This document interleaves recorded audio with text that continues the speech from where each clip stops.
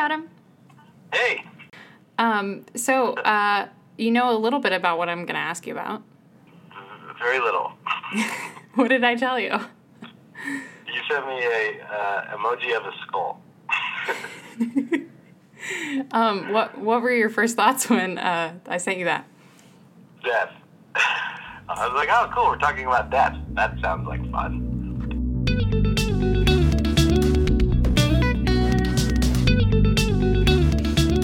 Hey, I'm Evan. And I'm Caroline. And we're here to talk about death. Specifically, what we do with people's bodies after they die. We wondered if anyone else was thinking about this too. So we called some of our family members. That was actually my older brother, Adam, that you just heard.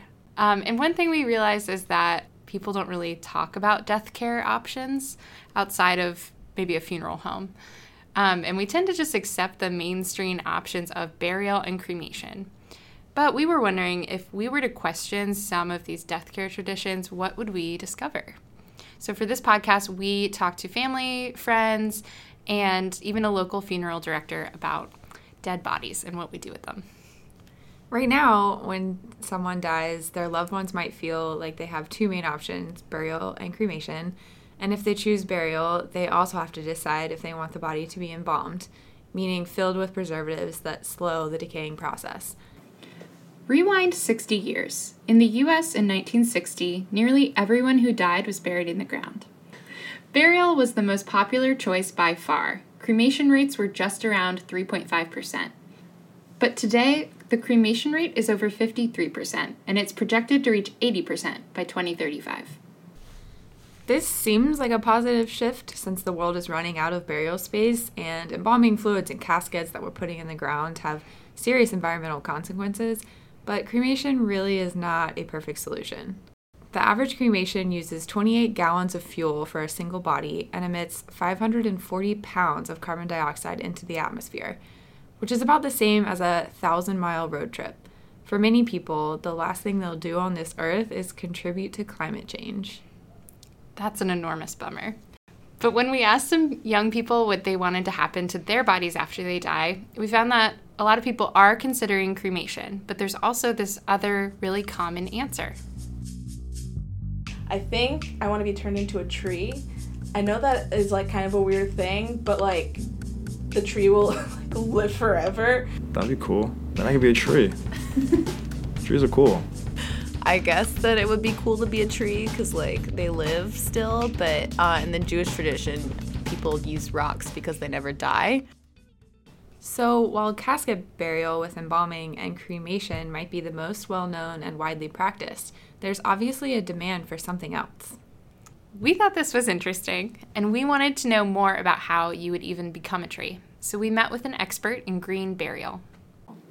Yeah, so my name is Kaylin Besner. I'm a funeral director at Morissette Funeral and Cremation Service. Kaylin also wanted to become a tree. Her fascination with this idea is one of the things that led her to become a funeral director.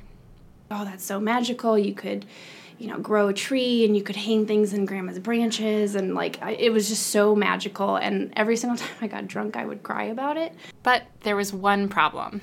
The whole, becoming a tree from cremated remains, I've learned isn't possible. It's not scientifically accurate because once you're cremated, all of your organic material is pretty much converted as heat, and all that's left is your bone matter and everything like that. So that was quite a bummer, but now I'm still a funeral director, but still interested in other aspects besides just that. So there's other options. Let's talk about some of those options. First, we have green burial, which means putting a body in the ground without embalming it, placing it in a burlap shroud or a biodegradable casket, and burying it without the typical concrete vault. So basically mimicking nature as closely as possible. There's also alkaline hydrolysis, also known as green or water cremation. This process dissolves the body instead of burning it. Then there's a company called Recompose that's trying to make composting our bodies a reality. And Kaylin is a rep for a company called Promessa, which enables ecological burial with a method called promession, which is kind of like freeze drying. Nothing is added to the body, and the only thing removed is water, So your remains end up as this sort of mulch-like material that can be buried and will turn completely into soil within a year. So you're actually nourishing a tree. We asked Kaylin why she thought more people didn't opt for these greener options, especially when the becoming a tree idea is so popular. And one major reason is a lack of awareness. And, there's a lot of misconceptions, and we hear it all the time, even in the funeral home. Like, I didn't realize that not embalming was legal. They all think that, like, it's necessary, and it's not. In addition to not knowing what options are even available, family members are often faced with making these stressful decisions during a time of grief. Despite what they believe in, when they get to the funeral home, they're not given their options, which, we'll just cut it off right there. Or they, like, freak out under pressure and then just go with tradition. Most people have no idea what options exist beyond burial and cremation. Because it's not something we really talk about very often as a society, there's a lot of confusion and misinformation that's preventing people from making decisions that they feel really good about. I asked my brother if he had thought about alternate options. I was always thinking that, like, cremation might be the best option, but honestly, I haven't really thought about it much because it does, hopefully, knock on wood, it does seem like it's kind of out in the distance and, several decades away, hopefully. Yeah. And for that reason, it's like, well, things probably will change in that time. But as you pointed out, I guess it hasn't changed much in the last 30 years. Another barrier to greener death care options is access. For example, Promession isn't legal in the United States yet. The company Promessa is a Swedish company that's only about 5 years old. Kaylin and other Promessa reps are working on educating people and talking to elected officials so that Promession can become a reality in the U.S. one day. Thanks to the work of Katrina Spade and her company Recompose, Washington State became the first to legalize the composting of human remains in February of this year. So these options may seem strange, but in reality, they're as close to natural as we can get. The death industry is a little slow to change, but the rate of cremation that's been rising is really good proof that adoption of new practices does happen. It took 100 years for the cremation rate to reach just 5% and then 50 more to reach more than half. And even embalming is pretty new. It may seem like a tradition rooted in religion or public safety, but it actually originated during the Civil War when families wanted their fallen soldiers back, but without refrigeration, they couldn't get the bodies out of state and far distances without using embalming fluid. If we want these greener options to exist for us, we have to talk about them, ask for them, and advocate for them. And there are benefits to these methods beyond just being better for the environment. I think one of the biggest things that you might see from it is just, like, people's, like, reconnection with death. Like, I think they'll just, like, get closer to the process as a whole. And I don't think that being a part of your funeral service, of, like, being, like, a participant is a bad thing. And I think it's going to be really good for grief, too, to have people be provided the opportunities that green burial can provide for people. In an article for Smithsonian.com, Max Alexander describes the home funeral and cremation of his father-in-law and then the embalming and open casket funeral of his father just a few months later. He described the feeling of having a deep sense of purpose when he was caring for his father-in-law's body at home, and he wrote, "It occurred to me that if more Americans spend more time with their dead, at least until the next morning, they would come away with a new respect for life and possibly a larger view of the world." It might not be right for everyone, but for some people, a green burial or a home funeral can be a helpful part of the mourning process. What is the future of death care in the U.S.?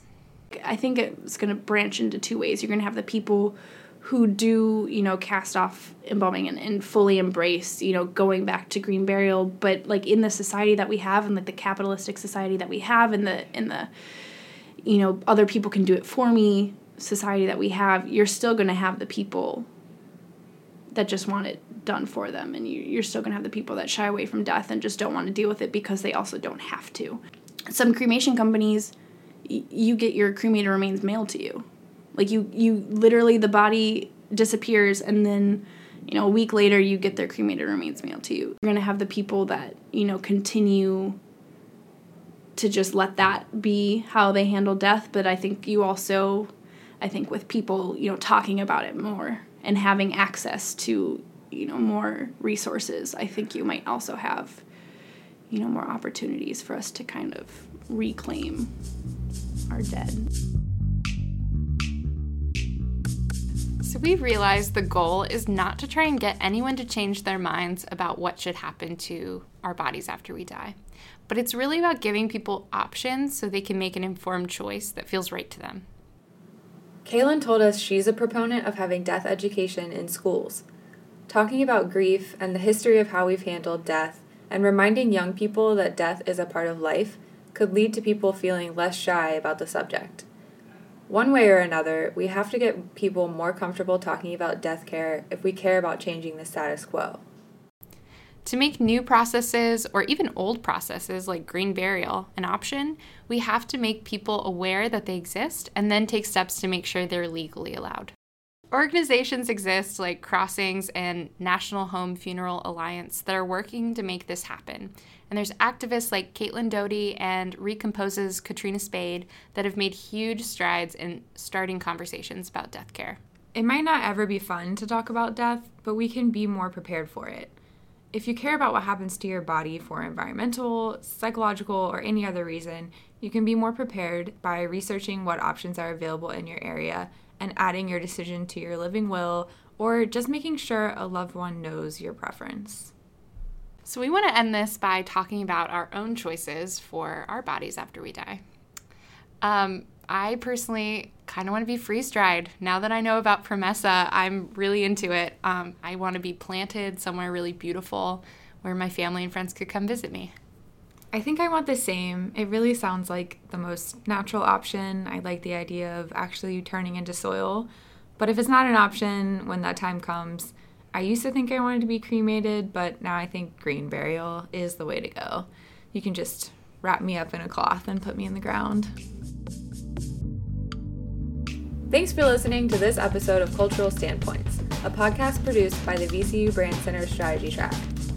Special thanks to Kaylin Besner and our friends and family who talked about death with us for 2 months.